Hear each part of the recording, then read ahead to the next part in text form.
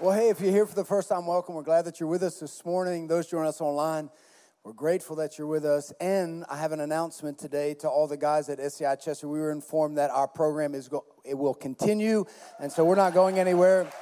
Praise God for that. And thank you for everyone that prayed. And so we're grateful for you, grateful that God brought us together, that we get to continue in our relationship with you. And so just excited, grateful. How many of you are grateful to be in the house of God? It's a great place to be, and I'm grateful that you're here. We believe that when you encounter God, your life can be altered for all eternity, and the trajectory of your life will never be the same.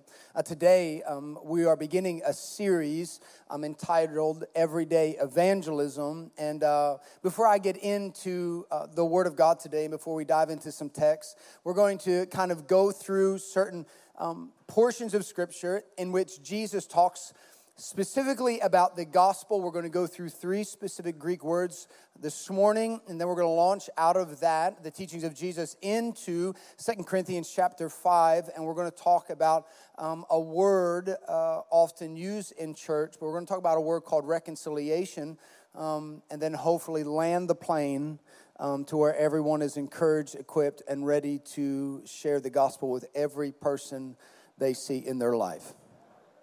That's just the goal. Anyway, set it high, okay? And but before I do that, I just one announcement today. Well, hold on. Before I do that, Friday, this room was absolutely mobbed with women. And I just heard so many powerful stories about the presence of God and the tangible presence of God in this place. People prayed for, testimonies shared, salvations, healings. It was a powerful encounter. And so I'd love to tell you that all the issues of space will be fixed when we get into our next facility. But I just know if the family keeps growing, we're always going to have issues with space. How many are grateful for our growing family? It's pretty amazing, isn't it? So with that, our growing family, how many know when you have a growing family, there's always more required of you? It's like, yay. It's like, you know. But the good thing about a growing family is this. You always have the influx of new believers. And I believe that whenever there is an evangelizing culture, there is a healthy culture in the house of God. It always puts in context the purpose of the local church. I know we always fight sometimes. People have different theologies. People have different denominations. And quite frankly, I think for Christians, we spend too much time fighting about our denominational differences and less time uniting under the call and the commission of Christ. And for many of us, we forget the 2 foundational truths that we've been called to proclaim the good news of Jesus and to equip the saints for the works of ministry. And if we would put everything else aside and just focus on those 2 things, the house of God would be full. For many of us, you might be here today and see that there is a growing family, and it's something to celebrate. But I just want to challenge you. For me, I don't know how you move. We have a core value here at True North Church that we express it this way, that we're made to move. But in that expression, it doesn't ever say that you are forced to move. Did you see that? We don't come up behind you and grab your arm and be like, you will serve, or like on your way out, when I was in seminary, I visited a church, and on my way into the lobby, there was a bulletin, and it had a list of names of people who have not yet tithed their tithe that month. I went, oh, at first I didn't know what it was. I thought it was like people to celebrate. I'm like, no, you don't want to be on that list. I think we have the right intentions in saying to people, honor God, be faithful and obedient to God. But at the end of the day, we're never coerced to do those things. God calls us and compels us through his love that he demonstrates towards us to act and demonstrate and live our lives as disciples of Christ. And so you might be here today and you might say, wow, this is so cool, it's awesome. But do you know that we are better with you a part of it? I said something I don't believe in the 9 o'clock service, and I forgot to correct myself. I said in this part of the service, I said, hey, you know what? We need you. But the truth is, how do I say this? We don't. Think of it this way. God chooses us, but he's not limited by us, but he chooses us. And so God chooses us to advance the gospel of Jesus Christ. He chooses to use us as vessels. Paul would write that we are co-laborers with Christ. And to labor for the advancement of the gospel is not a peculiar thing, but it's better said this way, that your real purpose, fulfillment, joy, peace, value, understanding in the local church is found when you choose to be part of it. And I guess part of it is really the expression we need to analyze. Like, what does it mean to be part of it? Does it mean just give and show up? I would argue that they are essential things to be generous as God is generous to us, to be faithful as God is faithful towards us, but really to serve as Christ demonstrated to serve. Listen, family, everything we do first because we received it from God. Why are we generous? We don't say that because it's a neat core value to put on the website. No, because we believe in our hearts that God is generous in giving his one and only Son so that we could receive salvation. Generosity is the heart of God. And so we desire to emulate Christ here on earth and be generous. Same way in our faithfulness. The reason Psalm 92:13 says that those who are planted in the house of the Lord will flourish in the courts of our God. The reason it says that, and Paul would write in 1 Corinthians 12, talking about the body of Christ, he says, don't look at parts of the body and say, well, who needs the pinky? Or who needs the big toe, or who needs the right foot when you have the left one. No, don't argue. We all need to work together because we represent the body of Christ. Don't argue that some are more valuable than the others. No, we need everyone to work together to bring heaven down on earth. It's my heart and my core belief that the closest representation of heaven should be in the local church. And it doesn't mean that in this room is the absence of hypocrisy and sin.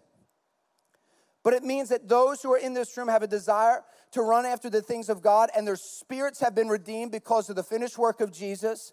They are choosing to live out as disciples the teachings and the ways of Christ so that their world will be influenced. Before we talk about evangelism, it's imperative that you understand first your identity in Christ. Because it's like, before we talk about what we do, we first need to understand who we are. And like many people say, well, I'm a disciple, You're like, oh, okay. And what is a disciple? A disciple just means a follower of someone. So if you were to say to me, I'm a disciple, you are telling me you follow someone. Now, you remember last week when Doc John was talking about his conversation with a real shepherd? And he asked him the question, he's like, well, what do the sheep do when they realize they're lost? Do they come back? And he started laughing at him. And he says, they don't. You have to go get them. I mean, we're described as sheep. And that's hard for some of you to think of that, but it's not hard for me. I'm like, if you want to understand the definition of distracted, that's me. Like, I'm so easily distracted in my life, but that's the heart of God towards us. And it's seen in that, in the parable of leaving the 99 to find the one, he brings the one back. Discipleship just simply means that we follow someone. But if you were to look deeply into what it means to be a disciple of someone, listen to these two words that none of us are like, yay. You won't clap that loud about these words. It means to submit and discipline oneself to the teaching and ways of the teacher. You're like, standing applause for submit and discipline. You're like, yay. Well, see, that's the difference, right? That is the indicator of someone who is a follower of Christ. A follower of Christ doesn't say, well, I've chosen to go this way. No, it's like, well, I've chosen to take this portion of the scripture and not believe it anymore. No. When we submit ourselves and discipline ourselves according to the will of God, we then are disciples of God. Disciple and discipline find the root derivative from a Latin word that literally means pupil or learner. And so if we're disciples of Christ, if we are Christ here on earth, we are learners of the Word of God so that we can reflect Him greater in our world. Now, it's important when we talk about evangelism, like, what does it mean? It means we proclaim the good news to people who are beyond the walls of this house, in our workplace, in our communities, so that they can receive Christ. They understand the good news. Now, before we share the good news, we should probably understand it ourselves. And in order for us to understand it, we need to learn what the scriptures actually say about evangelism and the good news that we received. I think many of us just think, oh, the good news, it's when I said that prayer of salvation, I received it, and now I'm not going to hell, I'm going to heaven. It's like, well, that's like a short synopsis, yes, but there's something deeper in that you need to carry with a real passion. Now, I've recognized that in order to do that, you need to have a deeper understanding of what you've received. For many of you, let me ask this question. How many of you have gone through Growth Track? Put your hands up if you've gone through Growth Track in our church. Now, today starts class 101. Pastor Eric and Joanne will be teaching that. It's after our 1 o'clock service, our next service. It happens right after that around 2:30. Now, the reason we do that every single month is so that we, as a growing family, can have more and more people join the family and understand what it means to be part of True North Church and to actually join a team, find a crew, bring their gifts and talents into the house, whether on worship team, on creative, in Compass Kids, in youth, and all the different facets. Why? Because God keeps growing the house. And if we continue to act in the charge and the commission that God gave us, guess what the byproduct is of our obedience? We don't strive to do it. We have a core value until everyone knows. It doesn't say until everyone believes. Because that's not our job. Our job isn't to go up to people and say, hey, listen, I will convert you. And you will believe by the time I'm done. It's like no. Some of you think that, and that's why you're so intense. That's not your call. Your call is to show people Jesus and to communicate with them. And I've heard it said before, like, well, I just live my life, and when I need to, I tell them. Well, that's not really Bible either. It's a cute little, I think that was attributed to St. Francis Assisi, and I don't even know if that's accurate. I don't even know if it was actually him who said that. But actually, according to the scriptures, the Bible says that your mouth should not be shut. It should be open to declare the wonders and the glories of God. And to proclaim the good news requires you and I to share it with other people. In Mark chapter 16, verses 15, Jesus says to the disciples and those around him, go into all the world and preach the gospel to all creation. Preach the gospel to all creation. Throughout the New Testament, there are 3 words, and my Greek is not that good, and it never really has been to pronounce it, but Evangelion is the word most frequently used in the New Testament. It's used about 75 times in the New Testament. And that word literally means gospeling or sharing the good news. You at the beginning literally means good, and Evangelion means announcement. So it literally means good announcement. But this word, Evangelion, was around prior to the use of Christ and the disciples. And I want to share with you the use of the word prior to it being adopted in the early church, because I think it'll carry greater weight for you when you understand what it means to evangelize or to euangelion other people in that sense.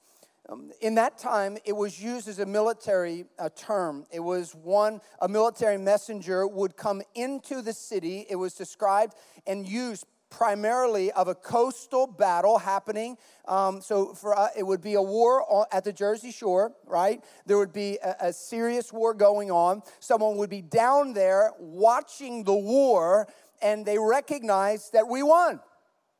We won the battle.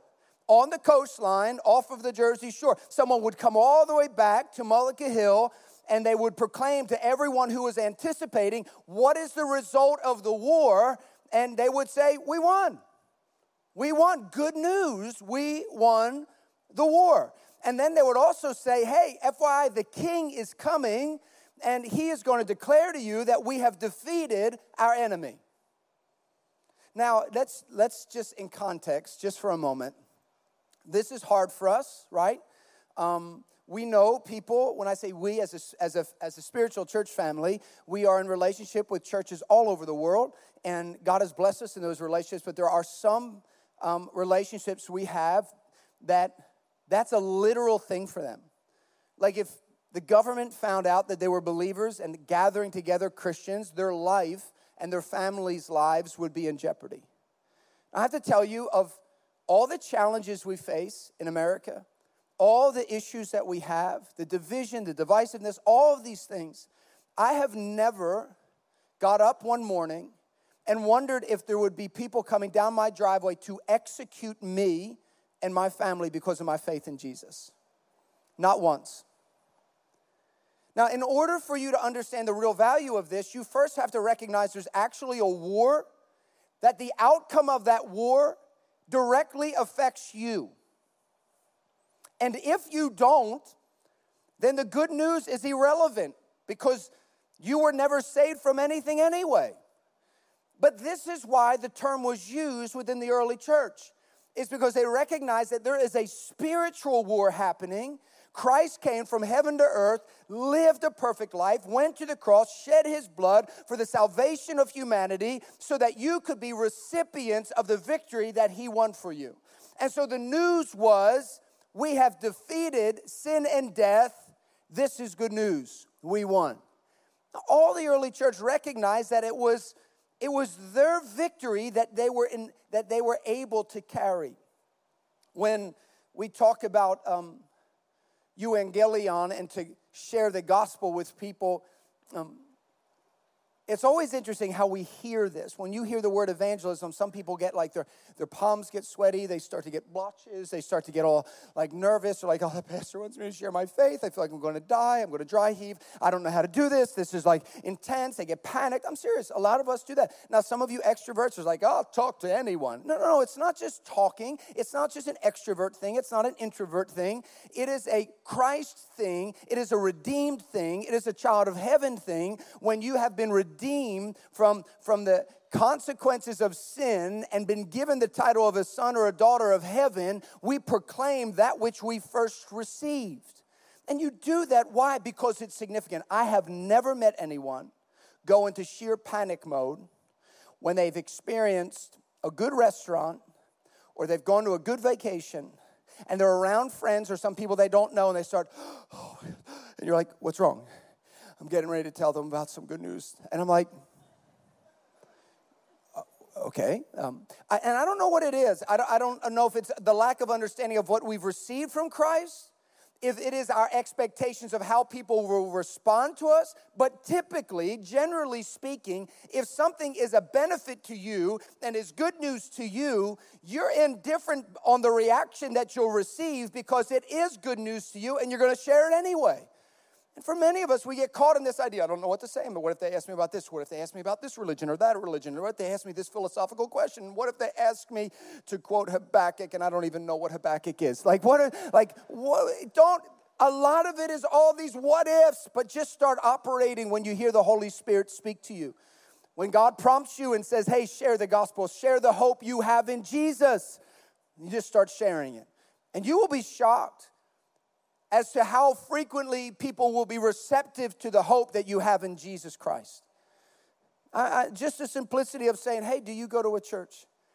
Hey, do you know Jesus?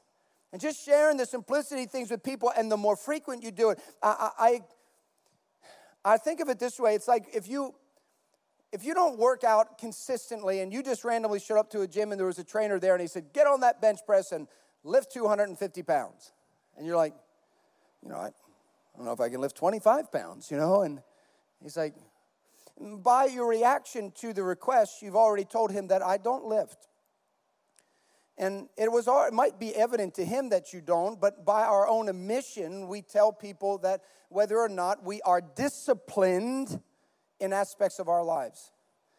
There's nothing wrong if you haven't frequently shared Jesus with other people, but I think it's at the beginning of it. You need to recognize first what you've received. I think talking about sharing your faith is irrelevant until you first recognize the goodness that you receive from Christ. When you get that, it'll mess you up. You won't even need to focus on sharing your faith. It'll come out as a byproduct of your recognition of what you received from God. We're focused and fixated on the wrong thing. What is the reaction to them? I'm not worried about your reaction. I'm obsessed with what Christ did for me. And when you're overwhelmed with what Christ has brought you and given you and provided for you and the freedom that is found in Christ. I remember one time I was in London. We went to, it wasn't Oxford University, though I did have a chance to preach there. And I remember when I was there, it was an interesting time for me. I shared with some of the people in Scandinavia. I felt like parts of Northern Europe or parts of Europe were very similar to the Northeast of America. Meaning this, like, you may live in South Carolina or Georgia or some, parts of Virginia, and to ask someone where they go to church is not an uncommon thing.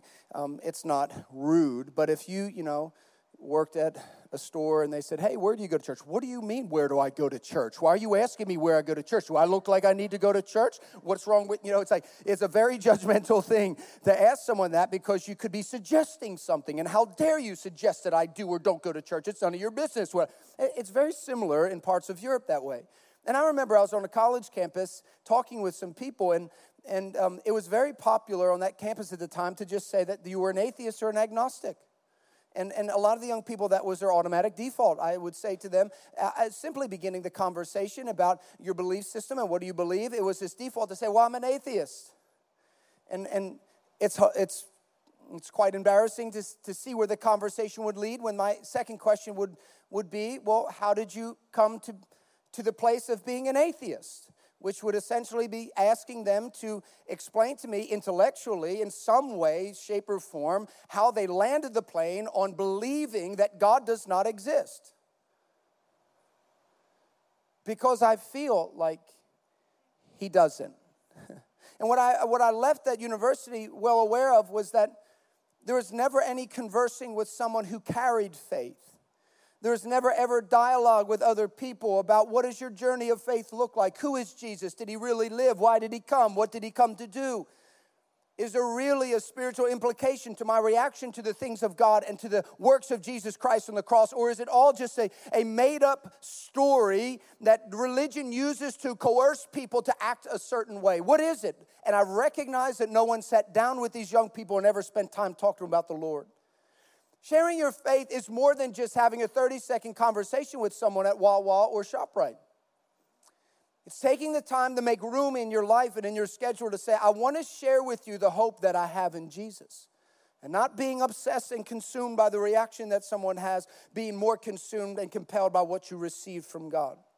In Matthew chapter 24, verse 14, Jesus says, this gospel of the kingdom shall be preached in the whole world as a testimony to all the nations.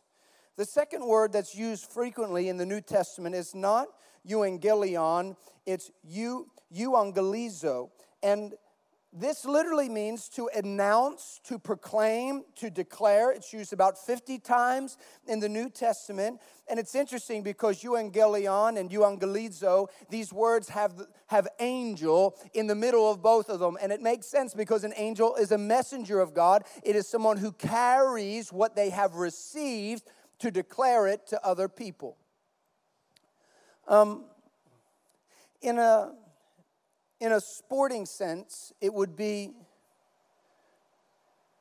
I remember I had the opportunity to, have you ever witnessed a rugby, they call them match. Have you ever witnessed a rugby match? I wish that they had that in high school. It just seems like I would have really enjoyed that. It was the cross between like wrestling and football, and I don't know, it looked amazing. I remember watching it, and the dependency on the way that game works is, you anticipate, you act in anticipation of what might happen. And when it does, you're prepared. And so the ball is thrown underhand, and when you're always anticipating receiving the ball, which means your posture is always in the right place, and then when you receive it, you are ready to throw it to someone else. And this is a beautiful picture. It's a divine picture of the way God works with humanity. God initiates all things. And when he gives you something, he doesn't want you to just say, oh, thanks, and then just go on with your life. And he doesn't want you to play hot potato with it either, but God's like, I've given it to you for a purpose. And it's to give to you so that you can give to someone else. You walk in it, but then what you carry, you can give to other people. Euangelizo means to announce or declare. Matthew 15:11, Jesus is preaching and teaching, and John the Baptist sent some of his disciples to Jesus, some of his followers to Jesus. And he asked them this question. He had his disciples ask Jesus this question because at the time John the Baptist was in prison. And he says, are you the one that we should expect? Are you the expected one, the Messiah? And this is what Christ told the disciples. He says, the blind receive sight, the lame walk, those who have leprosy are cleansed, the deaf hear, the dead are raised, and the good news is proclaimed to the poor. The good news is proclaimed to the poor. Rather than Jesus just saying, the answer to your inquiry is yes. No, Jesus says, no. So he knows I am the one. I'm going to quote the prophets and tell him that this was the sign that I would be the one. What were the signs? That the blind would receive sight, the lame would walk, those who have leprosy would be cleansed, the deaf would hear, the dead are raised up, and the good news is proclaimed to the poor. That word, good news, in this portion of Scripture is euangelizo, which means to announce and declare. The final word, the third word, would be martorion or martis, which is a word meaning witnessing or witness.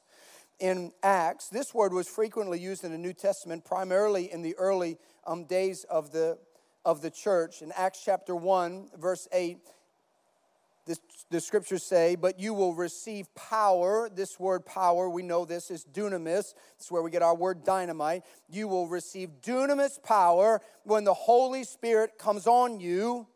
And you will be my witnesses in Jerusalem and Judea and Samaria and to the ends of the earth. You will be my witnesses. This is where we get the word martyr from. In the Greek, it's martorion. We would find our word derives from this place of martyr, to give one's life. To be a witness for God. When you're saved, when you surrender your life to Jesus through the confession of your mouth and the belief in your heart, the Bible says that something's made new in you. It's your spirit. Your body, because of sin, is decaying.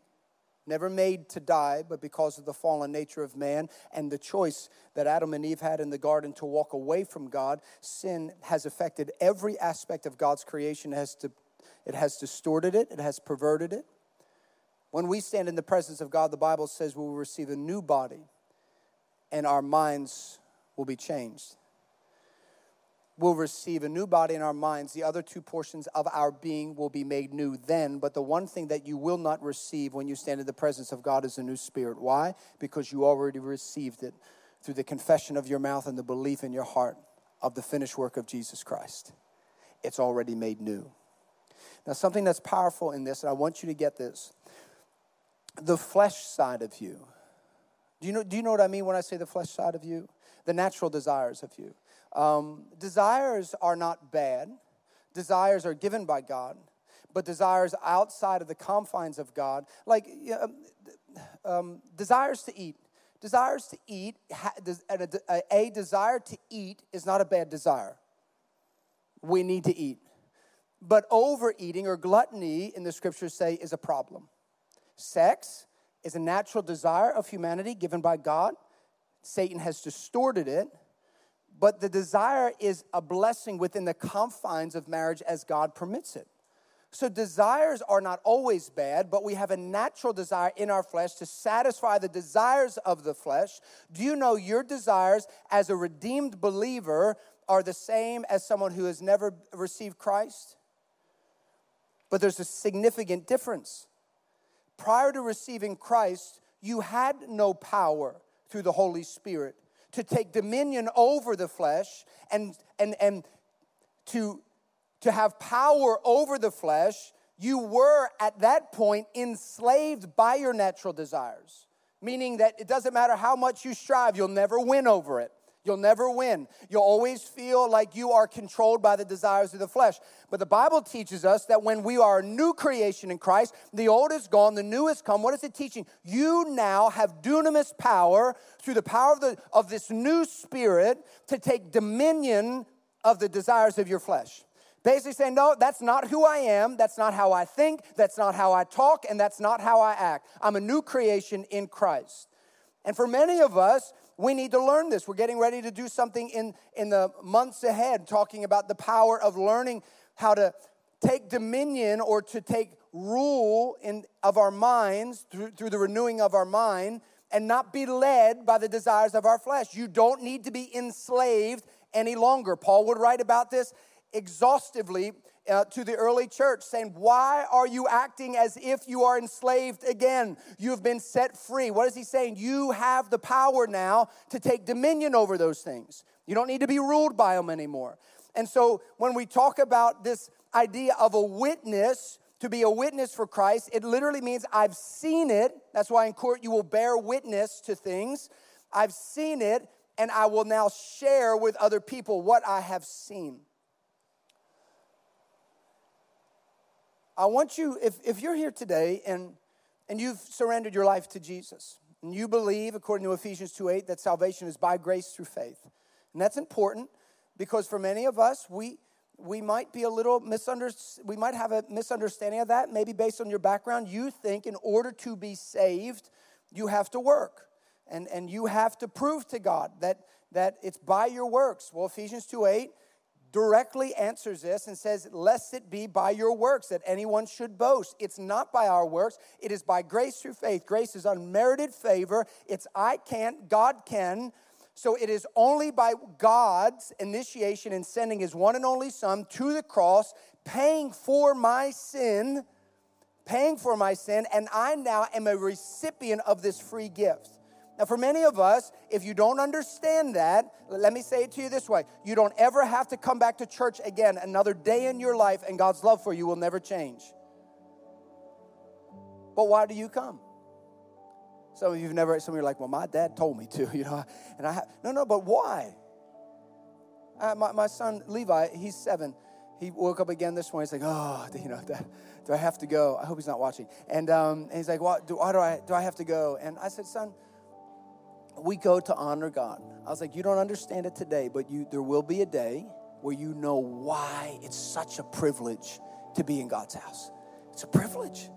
We could do anything we want on a Sunday, but what a privilege to be found in the house of God. Some of you have never asked yourself those questions. Why should I be here? Why not at the shore on the beach? Why not away somewhere by a pool? Why not doing all these other things? That's why when you start to read David and he says, I'd rather be in God's house than anywhere else. I'd rather be in the house of God. You say, why? Well, you need to realize what you've received from him. You recognize all that you received from God. You say, I don't care what I'm offered. There's no place I'd rather be than in the house of the Lord. Why? Because there's something good in it. There's something you receive from it. How can we say from one side of our mouth, I got my blessings, purpose, value, meaning, significance, healing. I got peace and joy and thanksgiving all from God. And they say, wow, where do you serve? I don't. It's we either recognize what we received or we haven't. And we're trying to walk the line of like, what would be? You know, every great believer, every champion of God. I mean, we've literally in the last 5 years lost so many generals in the army of God. Reinhard Bonnke, Billy Graham. I mean, you could just go through the list. Pat Robertson, you could go through the list of all these great men and women of the Lord that have gone on to be with the Lord. And they were all asked very similar questions. If you could change one thing, what would it be in your life? They'd say, I'd pray more and read the Word of God more. And for us, looking at generals in God's army, saying, you wish you could pray more? Oh man, what is it? And it's just, man, I wish I would spend more of my life focused on what I receive from God and less time scrapping and scraping trying to accomplish things for myself. As Dr. John talked about last week, seek first the kingdom of God and his righteousness, and all of these things will be added unto you. I heard that passage in Acts chapter 1, verse 8. But you will receive power when the Holy Spirit comes on you. Do you know, if you've never received the baptism of the Holy Spirit, it is received in the same way that salvation is. And I believe this, that as we receive salvation by grace through faith, we can also ask for a second outpouring of the Holy Spirit. In the same way, by grace through faith, believing that God, if you've never prayed that prayer to be filled with the baptism of the Holy Spirit, pray that prayer. And you say, whoa, isn't that isn't that kind of like the crazy Pentecostals, or doesn't that mean that I'll have to start doing crazy things? No, that's man's idea of methodology is interesting, particularly as it diverts course from the scriptures. But my Bible says that dunamis power that's poured out on the church is not to draw attention to you. It's not to make a scene in the house of God. It's not to draw glory to your own gift, because it's not your gift. It was given to you by God. But all of the spiritual gifts that come through the baptism of the Holy Spirit are what? The dunamis power will be given so that you will be my witnesses to the ends of the earth. The Spirit of God was poured out and manifested to the church on the day of Pentecost, not so that they could sit in a room and dwell upon the gifts that they have and all that they received. It's so that they could be a witness for the things of God. And almost every single one of them that would be in that room, especially the disciples, would die a death like a martyr. It's powerful, the picture of what God paints in this, that I've given you the power of the Holy Spirit to control the desires of their flesh, to run after the things of God, to proclaim the goodness of Jesus Christ. Paul would write in 2 Corinthians chapter 5, he'd say, therefore, if anyone is in Christ, he is a new creature. The old things have passed away. Behold, new things have come. Do you know sometimes when God tells you stuff, you're like, yeah, I still feel like this is a problem. I still see myself this way. You just need to read 2 Corinthians 5:17 again and remind yourself that all things are gone. All things are gone. You are a new creation in Christ. It's a journey. It's a process. None of it happens overnight. This is what he says. Now, all these things are from God. God always divinely initiates all things with us. We are generous because he was first generous. We love because he first so loved us. Everything we do, my friends, is a response to what God first pours out to us. We only respond to his divine initiation. Listen, I'll talk to you like I talked to Levi. I said, just give me a few seconds. Pay attention. This is it. All these things are from God. Listen, who reconciled us to himself through Christ. When I heard that the first time, I was like, okay, great. It sounds good. I just believe it's good. Who reconciled us to himself. Who's himself? To God, through Christ. The word reconciled means to be at peace again. Again. I don't know if I've ever been there. We were at once that place in the garden, at peace with God. No sin that divided us in our relationship. But to reconcile means to be at peace again. It means to reestablish that which was broken. And how would that happen? In order for us to be reconciled with God, to be at peace again with God, someone would have to deal with the issue of sin that exists in our life. And the Bible says sin is evident in our lives through missing the mark of God. The law was given to man, to the nation of Israel, so that they could recognize that it was not through their works that they could stand in righteousness before God. It was given so that they would be aware of the fact that they cannot keep it or earn it themselves. They needed someone beyond themselves to save themselves. And that's why God sends his one and only Son from heaven to earth, that whosoever believes in him would not perish, but have everlasting life. And so God, through Christ Jesus, reconciles us to himself. He brings peace again to himself with us through the finished work of Christ. If you're with me, say I'm with you. Most of you are with me. And he gave us, listen, he gave us, I don't know if you recognize this, but you've been given the ministry of reconciliation. That's what God gives you. He gives you this ministry to reconcile people to God, to make them at peace again with God. And how do you do that? You are carriers of this good news, of this gospel news that Christ has blessed you with. Do you know, I'm not a visual, I don't like, what do you call them, props. I don't know why. They distract me too much. But if I have my hands filled with all of these things in life, and I'm focusing on this, and I'm focusing on my job, and my family, and my kids, and doing all these schedules, and I'm trying to do this, and advance these things. And none of it in general is bad in and of itself. But the moment it becomes a higher priority than the call of reconciling people to God, we've just got things way out of order in our life. It's like when Doc John talked about this pool mentality. Do you remember he talked about that last week? He says, seek first the kingdom of God. It's not a totem pole, like a priority list. And this is how I love to picture it is, if you're how many people are list people in church? List people. I love lists. I have lists for lists. That's me. They're like, what's that list? I was like, that's for this list and this list and this list. But this is the thing. You can be a hierarchical picture, but this is how your drawers look. Every drawer says God. God, God, God, God. There's nothing in any drawer that's outside of the realm of the kingdom of God. And so you might have as a subcategory under it, marriage, family, finance, faith, job. But guess what? God rules and reigns in every aspect of it. To be consumed by all things that God has blessed us with. You've been giving this ministry of reconciliation. A beautiful picture of this is seen in Christ's parable of leaving the 99 to find the one. His heart is compelled by love to find the one that's lost, to reconcile him back, to bring him back, to redeem him. The word redemption is this idea of purchasing back. The scripture says that you were bought, you were paid for through the blood of Jesus Christ. Not through silver or gold, but through the blood of Jesus. The only way that someone could deal with the forgiveness of sins or to deal with sin itself is through the shedding of blood. Do you remember the story of the prodigal son? The one son asked his father, I want all my money, Dad. Give it all to me now. The father gives him his inheritance early, and the son goes, and the scripture says that he blew it all on wild living. You can use your imagination what that means. But he had nothing left. And the picture is of the Father in heaven, represented as the Father in this story, constantly waiting for his son to return. Waiting, waiting, waiting, waiting. And finally, one day he returns. And what does the Father do? He runs after him. He runs after him. Listen to me. There's something powerful in reconciliation. You will never be at peace again.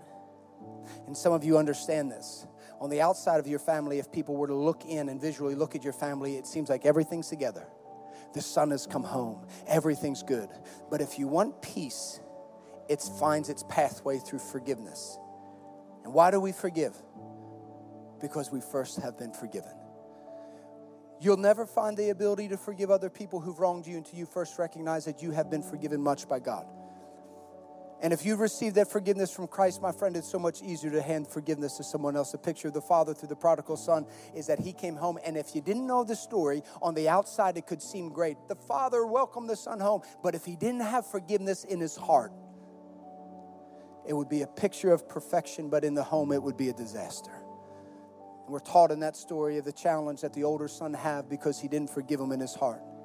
The pathway to it is forgiveness. Can I pray for you? You bow your heads and close your eyes. Maybe you're here today and you frequent church week in and week out, and I don't know what compels you or motivates you. I suppose the only thing I would ask you is, how are you carrying the gospel that you received? How are you carrying it, my friend? And I don't say that with any sense of judgment, because quite frankly, I've failed so many times I've lost count. But maybe you're here today and you've never responded to the prompting of the Spirit of God in your heart. You might be here today, you could be watching online, and you know that you need to get right with God. You're not right. You've recognized that you can't save yourself. No matter how much you do, you could never earn your salvation. You could never buy your salvation. You could never work towards it. You need someone beyond you, and you recognize that that someone is Jesus. My friend, the Bible says that you are fearfully and wonderfully made. That God knows you. He loves you with all of his heart. My friends, I don't have the words to articulate the love that God has towards you. But the Bible says that he bankrupted heaven and sent his one and only son to live a perfect life and to die a death that he did not deserve to die, so that you could live a life that you did not deserve to live. It is by and through his grace and his mercy that we have the ability to stand in the presence of God. If you're here today and you've never received Christ as your Lord and Savior, I want to lead you in a prayer. You might say to yourself, is that it? It's a prayer. Confession and belief are powerful. Confession and belief are powerful. The Bible says that if you confess with your mouth that Jesus Christ is Lord, you believe in your heart that God raised him from the grave, defeating sin and death, you shall be saved. You have now been reconciled to God. The old is gone and the new has come. We're going to say this prayer. You're not going to say it alone. We're all going to say it together out loud with you. So come on, True North family, help me right now in leading people to Jesus. Repeat this prayer after me. Say, dear Heavenly Father, I receive your Son as my Lord and Savior. Forgive me of my sins and come into my heart. I believe that you died on the cross and defeated sin in the grave. I'm now a Christian. Christ now lives in me. In Jesus' name, amen. Amen. Come on, clap for everybody that said that. Hey, I want to thank you for joining us today, and I hope the message was encouraging to you. I hope it was challenging to you. I just pray that it edified you in the season that you find yourself in. One of our core values here at True North is we believe that we're made to move. And when we say that, I know sometimes people are confused by that. They're like, well, what does that mean, move? And we don't believe it's irrelevant or just random movement. We believe that is intentional movement in your personal walk with Jesus. We believe that that movement is directed and guided right to the person of Jesus. And we've built and designed not only our church website, but our church app around the intention and the heart to help equip you and resource you on that journey with Jesus. So I pray that you take the time to look at our website, look at our app, and maybe you'll be encouraged through Care Plus or some of the devotionals that are available to you or past messages that are available to you. Share it with other people, as it's our intention to resource people in their personal journey with Jesus.